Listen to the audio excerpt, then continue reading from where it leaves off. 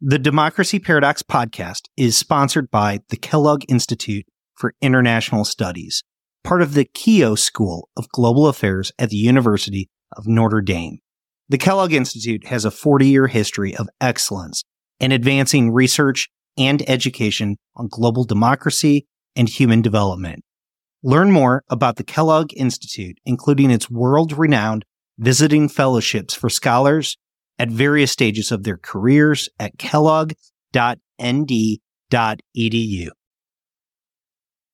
There's something natural and organic about perceiving that the people in power are out to advance their own interests. And it's in part because that's often true. Governments actually do keep secrets from the public. Politicians engage in scandals. There often is corruption at high levels. So we don't want citizens in a democracy to be too trusting of their politicians. It's healthy to be skeptical of the state and its real abuses and tendencies towards secrecy.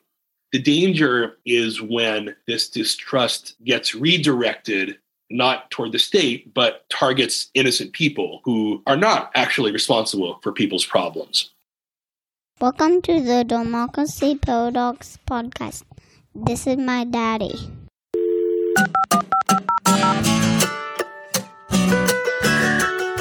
My name is Justin Kempf, and I am your host as we explore the Democracy Paradox. Thanks for listening to the Democracy Paradox, a podcast on democracy, democratization, and world affairs. Each week, we're talking about big picture insights to better understand political issues and events. These are typically complex ideas that might even be unfamiliar, so I always provide a complete transcript at democracyparadox.com. Now, I want to take a second and open up to you. I recently began actively looking for support for this podcast, so I started an account at Patreon. You can help me continue to deliver weekly content for as little as $5 per month.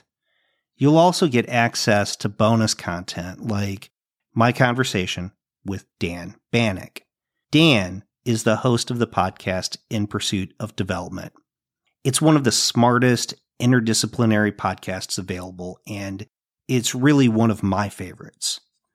I released this conversation as a bonus episode on Friday to give people like you a sense of the type of content that's available for supporters at Patreon. So please consider helping out the show. In the show notes, you're going to find a link. Please click on it and consider helping out. Now, today's guest is Scott Radnitz. Scott is an associate professor of Russian and Eurasian Studies at the University of Washington and the director of the Ellison Center for Russian, Eastern European, and Central Asian Studies. He is the author of Revealing Schemes, The Politics of Conspiracy in Russia and the Post-Soviet Region. He also has a new book coming out, co-edited with Harris Malonis, called Enemies Within, The Global Politics of Fifth Columns. But it's really his recent article that was in the Journal of Democracy that caught my attention. Its title is Why Democracy Fuels Conspiracy Theories. I've included links to all three publications below in the show notes, so feel free to check those out. We reference both books and the article throughout the conversation.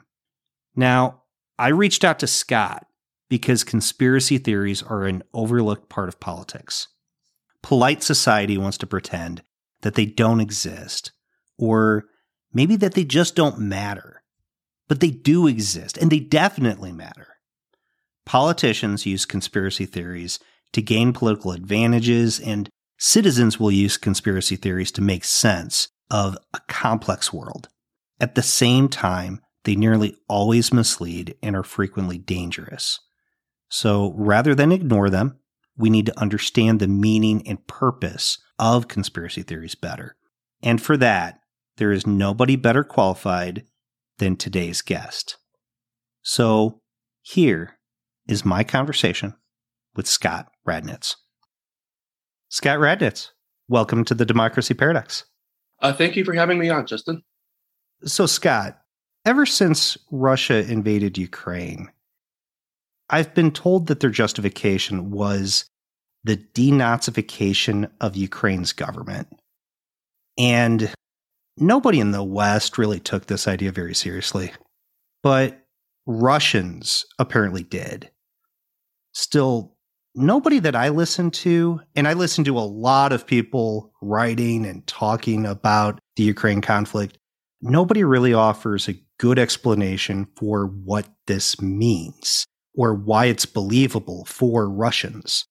Journalists and even experts just gloss over the idea as to why the Russian people would accept what comes across to me as just a blatant conspiracy theory. So, can you help us understand why Russians accept this account and really what it tells us about the power of conspiracy theories? Putin has used a variety of rationales to justify this war. One of them is that Ukraine is supposedly full of Nazis, and in particular, it's ruled by a Nazi government. When he does this, clearly he's referring to the analogy of World War II. The Great Patriotic War looms large in the Russian national narrative. So Putin here is basically saying Ukraine is our enemy and whoever stands behind them. And anyone who's against us, Russia, is by definition fascist. That means they're the bad guys, we're the good guys, because you can't get any worse than Nazis. And this time, in kind of a twist on World War II, the West is on the same side as the Nazis. So it's clear also that by referring to World War II, he taps into this broader historical memory, the way that the Second World War is taught in Russian schools, the way it's celebrated publicly. Last week, Russia had its May 9th Victory Day celebration on Red Square, where it brought out veterans and weaponry to demonstrate Russia's military might. So this is what Putin is trying to tap into when he uses Nazis as a justification for this really unjustifiable war. But I would argue that this particular claim is not a conspiracy theory. Putin never elaborates on what exactly Nazis are doing there and what exactly the plot is. I think this is just a kind of name calling. It's a way of calling your enemy the worst thing imaginable, like saying, you're a jerk, or in the West, we might find it familiar for politicians to call somebody who they really hate a terrorist. But there's no plot elaborated here, so I think this is not a conspiracy theory. Now, other rationales for this war are actually conspiracy theories. In particular, the claim that Ukraine is a proxy of the West and that it's acting as a tip of the spear pointed at Russia as part of a longer-term plot by the West to weaken or encircle Russia. So most conspiracy theories have a kernel of truth. And in Putin's mind, it's the fact that NATO has been expanding to Russia's borders. It makes it at least possibly plausible that Ukraine might be seen as part of the next step in NATO's expansion. But the Nazi claim has no basis in reality. It's purely manufactured. And I interpret this as kind of a way for Putin to show that he doesn't really need to convince people, especially outside of Russia. It's just a way to signal to the world that this is just really high stakes. And by calling his enemies Nazis, Putin is taking this really seriously. Now, I find it interesting in what many have called the post-truth era, that there's really a lot of different elements to this. There's good old-fashioned lies, there's misinformation, and of course, what you just described, conspiracy theories. Can you break down then what exactly is necessary for something to be a conspiracy theory? Like, what are the elements of it? And we can use maybe one of the conspiracy theories that Russia's been propagating to kind of help us break it down. But yeah, just kind of dissect it for us so that we know when we see one. A conspiracy theory involves a claim about a nefarious secret plot. Plots involve some kind of design, some kind of intention aimed toward a goal, and it usually names actors who are involved in perpetrating the plot. So conspiracy theories as a kind of narrative are well suited to stoke anxiety and fear and paranoia. And that's one of the reasons why politicians find that they come in handy in a lot of situations. Now, there are other kinds of unsavory rhetoric that politicians often engage in. Politicians lie everywhere in democracies and autocracies alike. Iraq has weapons of mass destruction, or I didn't have sexual relations with that woman from the Clinton era. So these are lies, but these are not conspiracy theories. These are just politicians wanting people to believe something other than what is actually true. Misinformation and disinformation have also proliferated, especially in the era of social media. Some of that misinformation and disinformation can be conspiratorial, but not necessarily. For example, the false claim that the COVID vaccines don't work is a kind of misinformation or disinformation if it's used intentionally. But it only becomes a conspiracy theory when it's connected to a plot. That is, somebody has created the COVID vaccine to achieve some nefarious goal, like planting microchips in our skin. Then it becomes a conspiracy theory. So while not all of these other kinds of not entirely truthful claims are conspiracy theories, they could be made into conspiracy theories. And I think more broadly, to step back a little bit, when we talk about the post-truth era, is that all these things probably go together. Where you see more conspiracy theories in political rhetoric, you're probably also likely to see more misinformation and more lies and more ad hominem name calling, because this is all a symptom of a larger problem of threats to democracy and the degradation of public discourse. Let's put a pin in the idea of the threats to democracy, because I do want to come back to that. But one of the reasons why I was thinking of the denazification of Ukraine as a conspiracy was because it does feel like it's a nefarious plot that Nazis somehow infiltrated the government of Ukraine, and that Russia needs to come and be able to save the Ukrainian people from Nazis that infiltrated the government. Am I missing something here? Because it feels like there is an element of conspiracy within that claim. I think it wouldn't take much to make this claim into a conspiracy theory. The problem is that Putin has never elaborated on what exactly the plot is. Why are there Nazis in the Ukrainian government? How did they get there? Who stands behind them? I've studied conspiracy theories for a long time. I could make some of these up, and maybe people would find some of them plausible. But Putin has spent more time elaborating plots that involve the West, NATO, and Ukraine's increasingly westward trajectory. No, that's completely fair. And that makes a lot of sense. The fact that so far it's just been a claim, he hasn't developed into the plot, and that's the necessary component that we're missing to turn misinformation or even just a smear into a full conspiracy. But you've written a full book literally on conspiracies that come out of Russia, or rather the post-Soviet space. And in it, you made the case that a lot of conspiracies do originate out of Russia. Why do so many conspiracies originate from Russia? Like for a lot of things, I would argue it's a product of history and agency. During the Cold War, a lot of the discourse coming out of the Soviet Union was conspiratorial, referring to things like capitalist encirclement, infiltration by the CIA. And a lot of the rhetoric from the Soviet era harkens back to previous eras of Russian history, during which Russia would often express resentment and frustration at the fact that it always lagged behind Europe developmentally. And Russian historians have pointed to a sense of embattlement, paranoia coming from Russian elites, going back a pretty long time. But I don't think any of this makes conspiracy theories as political discourse inevitable after 1991.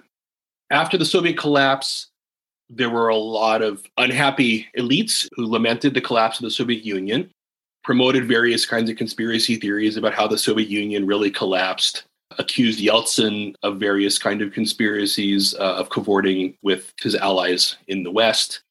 But the Yeltsin government did not use conspiracy theories habitually as a political tool.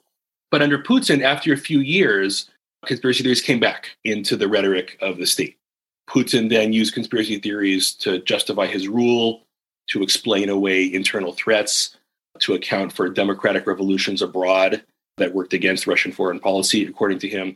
So in a way, you could look at this as reverting to the norm of Russian/Soviet political discourse.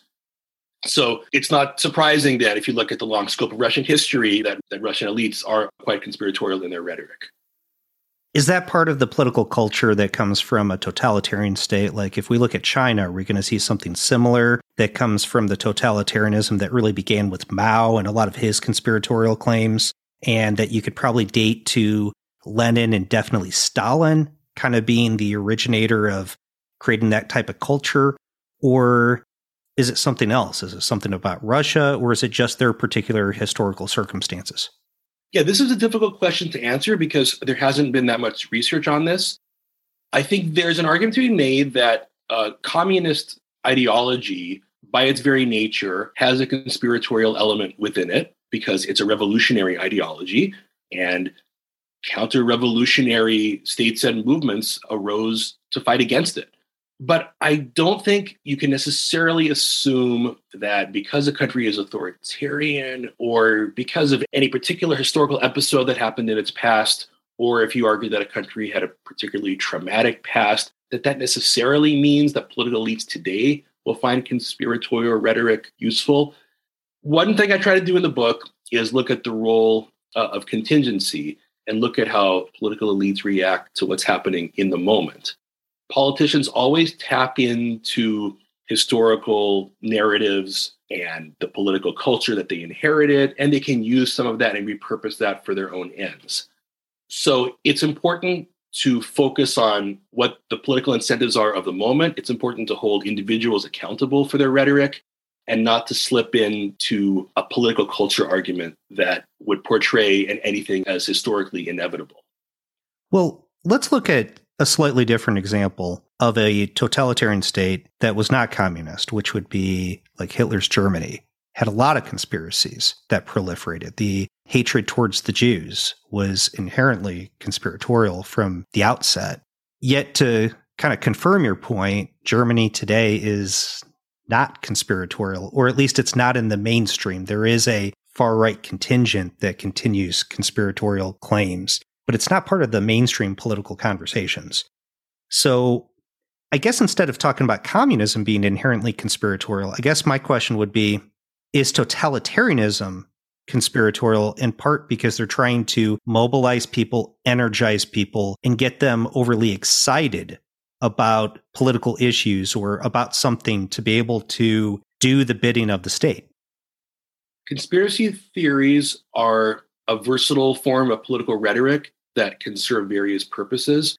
And one problem with trying to identify any particular kind of regime or any particular kind of leader that's especially inclined to it is that it's just so common. It's common in some autocracies. It's common in some hybrid regimes. It's becoming increasingly common in democracies now. So they serve a variety of purposes. When we talk about Hitler, it's important to recognize that the conspiracy theories were a means to an end.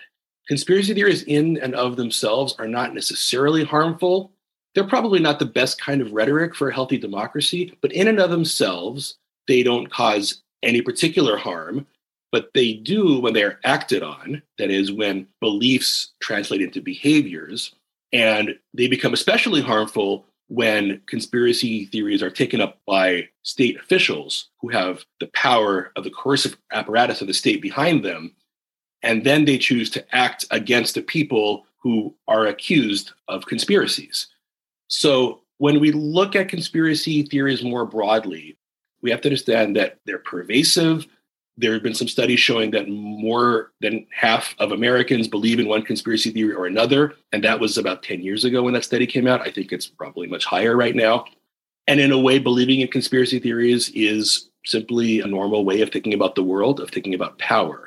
And politicians naturally gravitate toward rhetoric that borders on conspiratorial when they engage in ordinary politics. Politics is about building coalitions. It's about establishing group boundaries.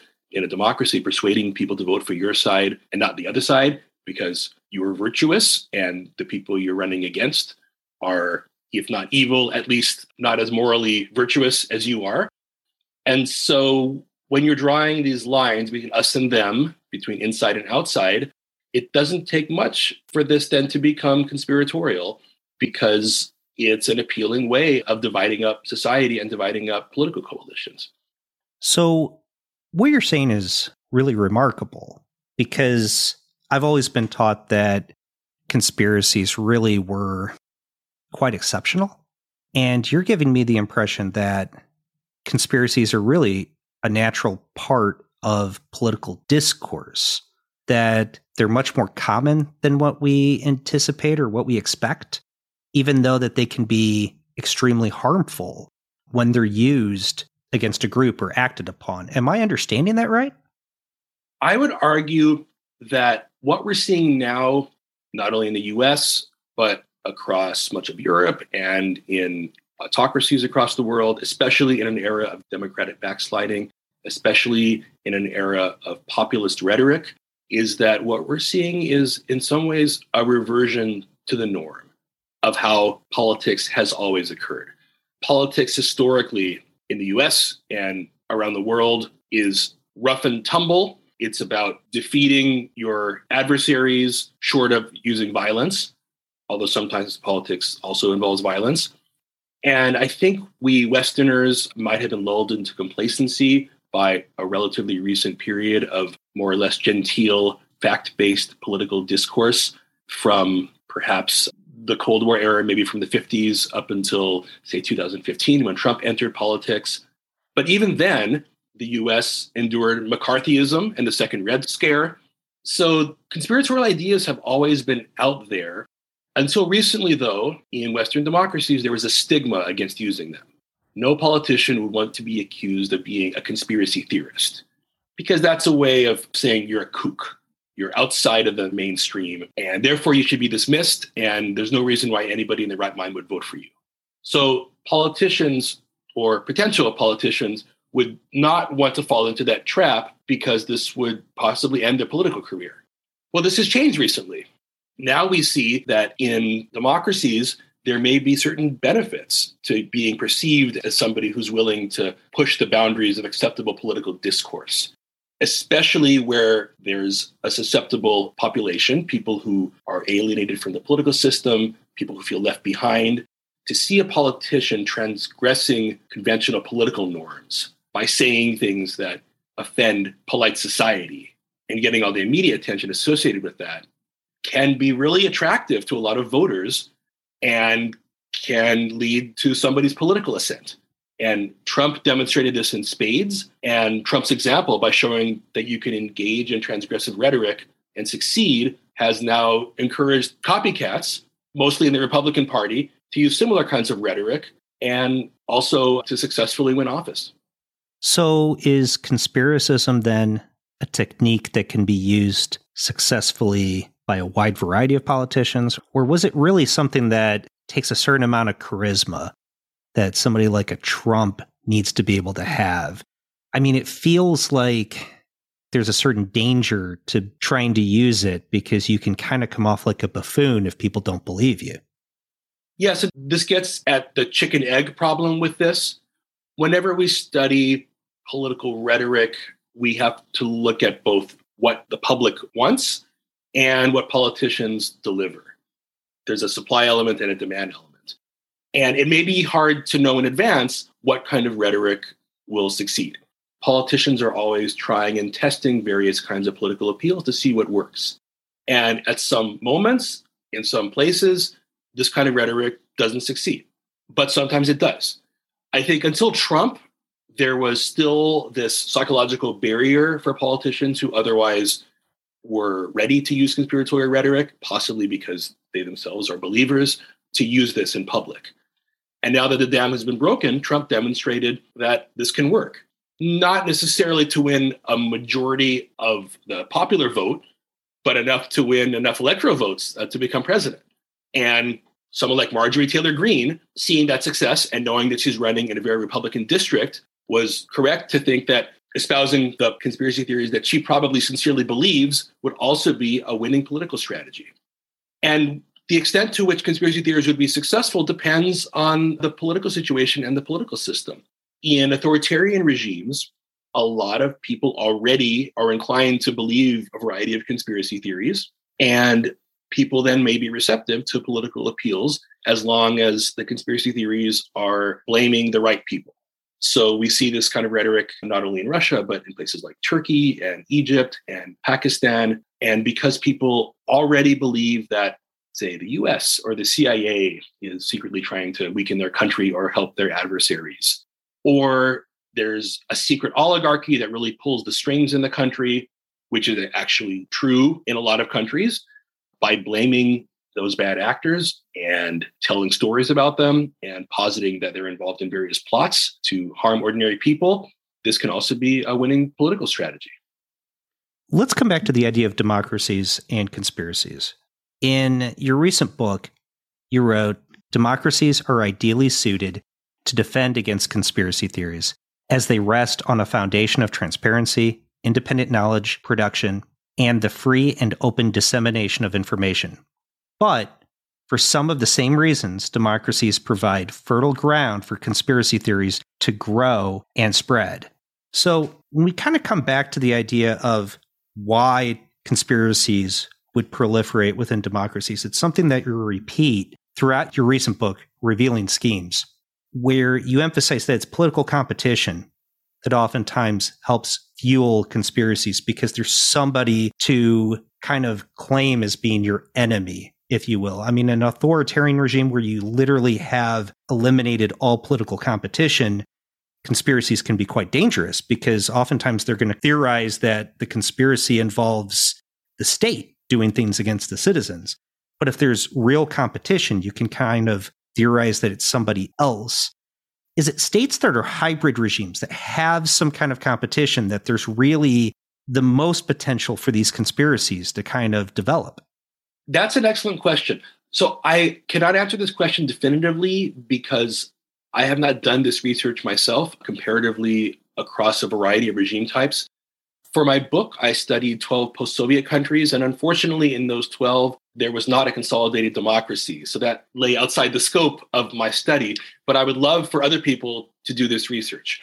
So competition has some of the elements that make conspiracy theories attractive in politics because when politicians have to win votes, they have incentives to tear down the people, the guy they're running against. And especially where political competition is unrestrained rhetorically, where it's gloves off, and especially, I would argue, in places where politics is polarized, where there are strong regional, ethnic, or ideological divides, it makes it much easier to demonize your opponent because that's a way to win elections and build a coalition around yourself. And in addition to that, in addition to political competition, that is elections that either the incumbent or the challenger can win, where you have a free and open media and where there's civil society that can get involved in politics and where protests are possible, this creates a situation in which conspiratorial rhetoric can flourish. One example that demonstrates how hybrid regimes are so suited to conspiracy theories is Ukraine. Ukraine has all of these elements. It's really a raucous political system. There's true competition. There's, at least before the war, there was this East-West divide that was really strong. Plus, there was the reality that there were high levels of corruption. There really are oligarchs that do a lot of shady things behind the scenes. There really is shadowy politics where politicians collude with oligarchs and others to advance their own interests at the expense of the public. So in this situation, you have all of these ingredients that make conspiracy theories plausible and therefore fair game when it comes to engaging in political competition. Yeah, I would imagine that in a country like Ukraine or Georgia, that while you're dealing with a kind of hybrid war that is both a cyber intelligence war and a physical war, where Russia is, if not supporting separatist regions, actually invading your country just outright, that conspiracies make a lot of sense. That coming up with different types of claims, that different groups are working together against your government. I mean, some of those outlandish conspiracies could even be accurate. That's right. So one additional element that is evident in Ukraine is the geopolitical aspect. Even before this war, Russia actively meddled in Ukrainian politics. It supported more or less openly some candidates and tried to tear down others. Russia most likely was responsible for the poisoning and attempted assassination of Yushchenko before the Orange Revolution. So this adds an additional element of intrigue to what is already a really rough and tumble political system. So politicians who get involved in the political arena not only can accuse their opponents of being corrupt, of being involved in shady deals, but also they can allege with some actual basis that they may be in cahoots with external powers, whether it be the US or Russia. And this is the case also in Georgia and to some extent in Moldova. So countries that already have this competitive element and already have media in addition to the fact that Russia and the West are more or less involved in influencing their political systems, really have all the ingredients. So some conspiracies are actually real in these countries and other places. However, politicians can still benefit by going beyond what people already know is true by exaggerating what's happening and going a few steps beyond the plots that have actually been demonstrated. So when I think about Ukraine, and I think of just a pivotal moment in their history, which was the Revolution of Dignity in 2014, and the ousting of Yanukovych from the presidency, it brings me back to another theme within your forthcoming book, which is the idea of fifth columns. Because the Revolution of Dignity was in many ways a revolution against a sense that Yanukovych was acting as a fifth column of Russia. And it's something that we've dealt with here as well within the United States with the assertion of Russian collusion from Trump and others. Why don't you just explain this concept? Because it was one that was very unfamiliar to me, because I'd like to dive into it a little bit more. What is a fifth column? A fifth column is a domestic group or actor that is lying within one's own country that is working with or supported by an external power in ways that work against the interest of the state. So a classic fifth column claim historically in the US is that Japanese Americans during World War II were secretly helping to assist Japan in the war effort against the US from within. So fifth columns are enemies within that are supported by actors outside the state. Our book investigates not necessarily actual fifth columns, but instead focuses on the rhetoric of the accusations of fifth columns, which are probably much more frequent than actual fifth columns. An example that comes from the case that we just discussed is President Putin's claim in a speech that he gave in March of this year, in 2022, in which he singled out Russian fifth columns, that is, Russians within Russia, who he accused of secretly, nefariously serving the interests of the West. There's a great line in that speech in which he says he doesn't begrudge those Russians abroad who are enjoying their foie gras and oysters and so-called gender freedoms. They're already outside the country. But the Russians that remain in the country, that mentally are over there, implying in the West, and not here, these are the people that we need to watch out for. Because these are the people, he implied, are undermining the war effort, are not being true patriots because they do things that people who are in love with the West might do. He didn't elaborate, but what does that mean? I don't know. Maybe it means drinking cappuccinos or eating sushi or listening to Radio Liberty. And he made this very menacing threat about these people who he argued that are bent on Russia's destruction from within. And he did use the term fifth column in that speech. So this points to the fact that sometimes leaders find it useful to refer to this category of people, that it's a useful trope, especially in a time of war when people are feeling anxious and when it helps political leaders to focus their citizens on the enemy within. Now, we've been talking a lot about politicians making conspiratorial claims, and now we're kind of emphasizing the idea of politicians using claims of fifth columns to be able to find enemies within their countries. What about civil society?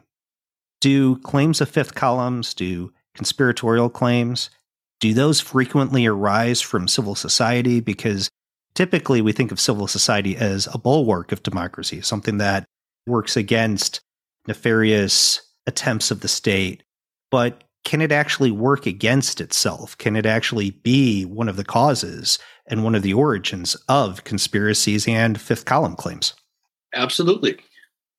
Civil society, which essentially means society or organized into groups that develop specific purposes, can be pro-democratic or anti-democratic. They can be tolerant or they can be ethnocentric and prejudiced.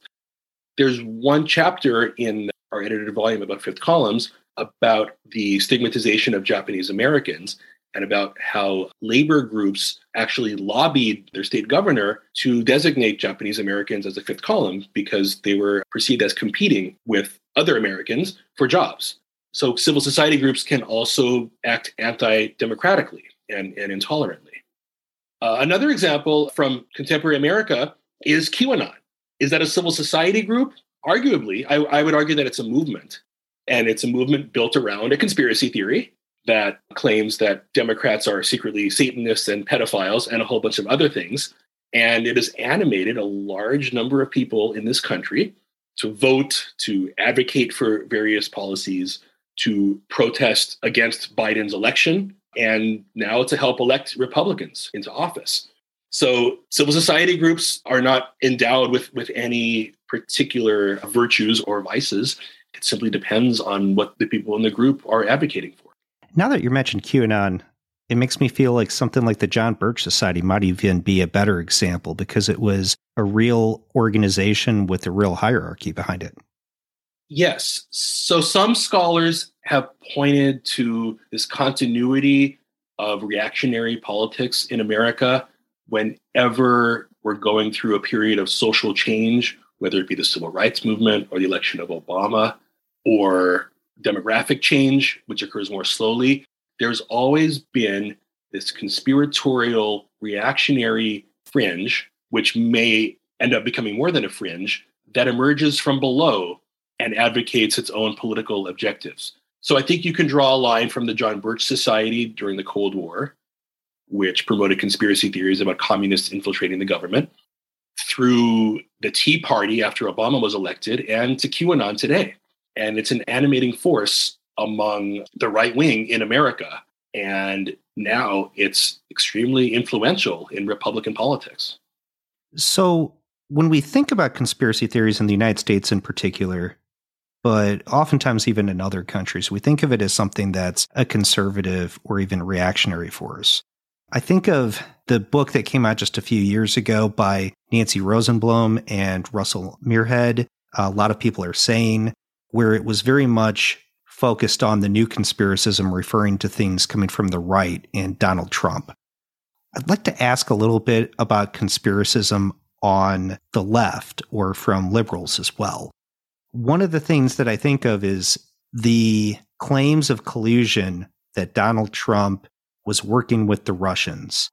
There's still a lot of stuff that we don't know about, but it definitely feels like some of those claims started to cross the line from being just questions into conspiracies.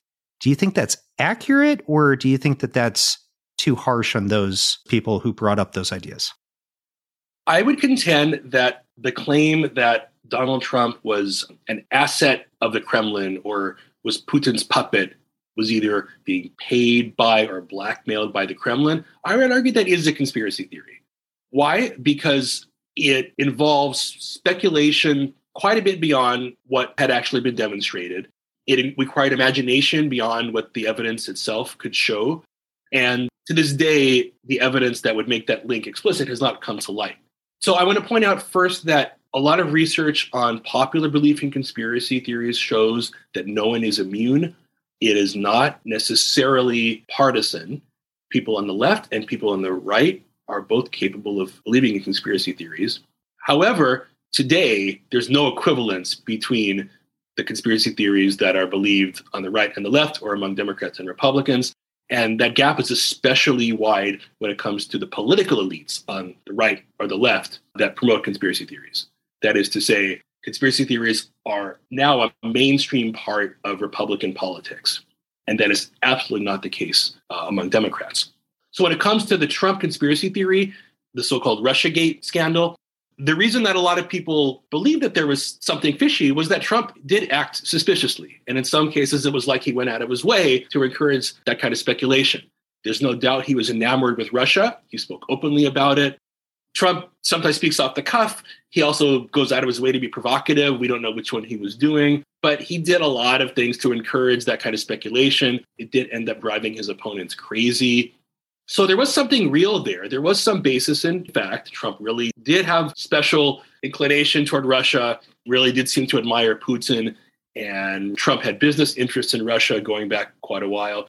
So there was something real that would lead to the kind of speculation that there was a conspiracy. And then people engage in motivated reasoning that is anytime new information appears, people make that link to what they previously knew, and people are more likely to absorb supporting evidence into their beliefs and then reject evidence that would conflict with their pre-existing beliefs. And then there's the allure of taking the next step. Once we have some evidence that might indicate that there's something fishy about Trump and Russia, it doesn't take much then to finally make the leap and say, you know what? He's a Russian asset. He's being blackmailed. So there's plenty of material out there. And yet it still qualifies as a conspiracy theory in my book.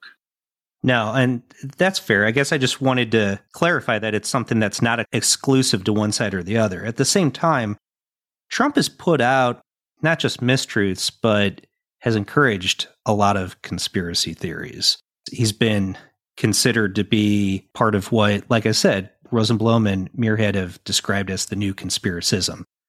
Is there a point when putting out conspiracy theories, or at least embracing them rather than putting them out, just kind of supporting or giving a gentle nod to them over time, can become counterproductive, that it no longer actually produces the effects that you're hoping to accomplish? Does it hit a point of diminishing returns? So one argument that I make in the book is that there are hazards to overusing conspiracy theories as political rhetoric. The advantages initially, showing that you're the kind of politician who transgresses conventional norms, gaining people's attention in ways that mobilize them to support you or vote, these effects work because they're novel. But over time, if you continue a drumbeat of promoting conspiracy theories, people naturally get acclimated to that. And the initial benefit to using conspiratorial rhetoric, the shock value, wears off over time. And in order to produce the same dopamine hit, you have to go even further, make your claims even more outlandish, or do something else to get people's attention. And there's this ratchet effect where there's a constant escalation in the outlandishness of the rhetoric that can't go on forever. And at a certain point, people might just tune it out. So this doesn't necessarily mean that this rhetoric will fail, but especially when it comes to democracies, if the benefits to this kind of rhetoric is signaling your distinction, showing that you're not a conventional politician, if that's the benefit to using that rhetoric, then that effect can only work at the beginning. And at some point, if you get into office and you're responsible for governing, if it turns out you can't govern, even conspiracy theorists may decide that you're not worth it. You're not the best person to be representing them. And in a democracy, they can vote you out. Well, we've also seen, exactly like you just described, the escalation. And I think that if you see successors or people who are coming in after the original person who was the conspiracist, somebody who tries to follow that act has to escalate it, like you said. And we saw that with Madison Cawthorn recently. He's put out some incredibly bold allegations that haven't been backed up at all. And we've seen elites in Washington turn against him because at some point his allegations are literally going to be against the people who are near him, people in the Republican Party itself. So some of the people who are supposed to be his allies are the people who he's claiming are conspiring against the American people. So currently, the Republican Party is in a conspiratorial fervor. The Trump effect has generated this new group of politicians that seeks to emulate his rhetoric, and in some cases is even crazier than he is, at least rhetorically. So Madison Cawthorn is a great example, along with Marjorie Taylor Greene and Lauren Boebert, the people who get a lot of news, who are in the media a lot. These people may continue to get elected because they're in heavily Republican districts, and this rhetoric seems to work for now. But I think we should take a longer view and recognize that it's possible that this may just be a moment in time. That because of a variety of political dynamics, and because the Republican establishment now has decided that the party is better off rejecting democracy and trying to use the levers of power in order to engineer victories that may even go against the vote, there are incentives now for politicians who want to be successful as Republicans to be mini Trumps. In this sense, also, it's worth noting that conspiracy theories here are a symptom and not a cause. That is, the conspiratorial political style is working because the Republican Party as a whole has decided it's not going to embrace facts. It's not even that concerned about policy. Instead, it has this mission where its job is to try to steer the country in a very different direction by turning it against everything Democrats stand for. So conspiracy theories are one of the effects of that strategy. But conspiracy theories and this political style may not be an enduring, successful political strategy. And in a few more election cycles, there may be a reversion back to the norm. Although I'm not sure exactly what the norm would be because the style has shifted so much of late. But conspiracy theories are not necessarily always going to be successful. So to get back to the idea of democracy and the idea of the decline in democracy, your recent paper was called Why Democracy Fuels Conspiracy Theories. And you just kind of mentioned that maybe this might be just a moment in time, but your paper and your recent book, Revealing Schemes, definitely gave the impression that democracy may actually encourage conspiracy theories in different ways. I'm wondering, though, whether or not conspiracies would proliferate in a healthy democracy, or if they proliferate more when you have a fragile democracy or even a democracy that's in decline. I would argue that by definition, rampant conspiracy theories indicate poor health in a democracy. And that's because conspiracy theories are a symptom of something deeper. When a conspiracy theory is effective, when people are receptive to that kind of rhetoric, and that's probably because there's enough people who are distrusted, alienated, who feel powerless, who feel the government is not responsive to their needs. So these are deeper structural problems that democracies have to solve if they're going to get their way out of this. And the presence of conspiracy theories and the kinds of arguments they make serve to only deepen distrust. And that leads to a vicious spiral of distrust, which politicians can choose to exploit if they want to. So in order to solve the conspiracy theory problem, democracies need to solve their trust problem, their demagoguery problem. In the US, the problem of inequality, the problem of structural racism. Unfortunately, none of these problems are easy to solve, but we can see conspiracy theories as an outgrowth of these deeper underlying sources of dissatisfaction and distrust. So clearly, widespread conspiracism is going to be a symbol of a democracy that's no longer healthy. But at the same time, we see healthy democracies that still have conspiracies that float around. The United States had conspiracies about the JFK assassination when I think everybody felt that American democracy was pretty secure. We see conspiracies float around in Germany on the margins, even though I don't think anybody questions the health of German democracy at this moment. Can democracy eradicate conspiracies from mainstream public discourse, or is this really too much to ask? In short, no. Democracies cannot and should not try to eradicate conspiracy theories from politics. As I mentioned before, there's something natural and organic about perceiving that the people in power are out to advance their own interests. And it's in part because that's often true. Governments actually do keep secrets from the public. Politicians engage in scandals. There often is corruption at high levels. So we don't want citizens in a democracy to be too trusting of their politicians. It's healthy to be skeptical of the state and its real abuses and tendencies towards secrecy. The danger is when this distrust gets redirected not toward the state, but targets innocent people who are not actually responsible for people's problems. So in the longer term, democracies are likely to endure to the extent that they can successfully meet the real needs of people. It will never prevent your Marjorie Taylor Greenes or Madison Cawthorns from appearing and appealing to those people who still feel left out. That's always going to be part of any pluralistic society. But in the longer run, I think that if democracies really do govern well and solve people's actual problems, that there will be enough people who will be receptive to conventional appeals that don't have to resort to conspiracy theory and will push conspiracy theories to the sidelines of politics where they belong. Well, Scott, thanks so much for talking to me. This is such a fascinating topic.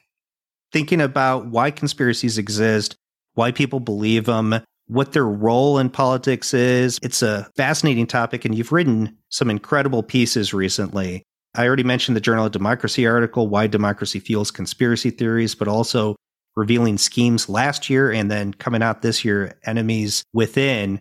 Thank you so much for writing those. It's been a joy reading it. Well, thank you. And I always love discussing conspiracy theories.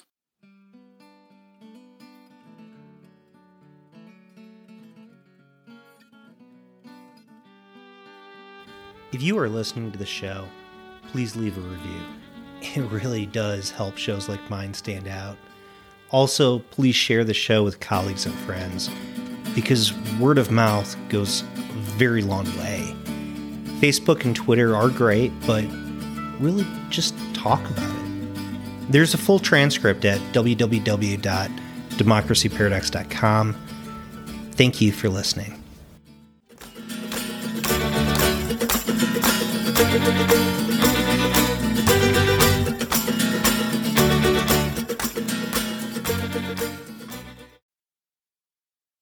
The Democracy Paradox podcast is sponsored by the Kellogg Institute for International Studies, part of the Keough School of Global Affairs at the University of Notre Dame. The Kellogg Institute has a 40-year history of excellence in advancing research and education on global democracy and human development. Learn more about the Kellogg Institute, including its world-renowned visiting fellowships for scholars at various stages of their careers at kellogg.nd.edu.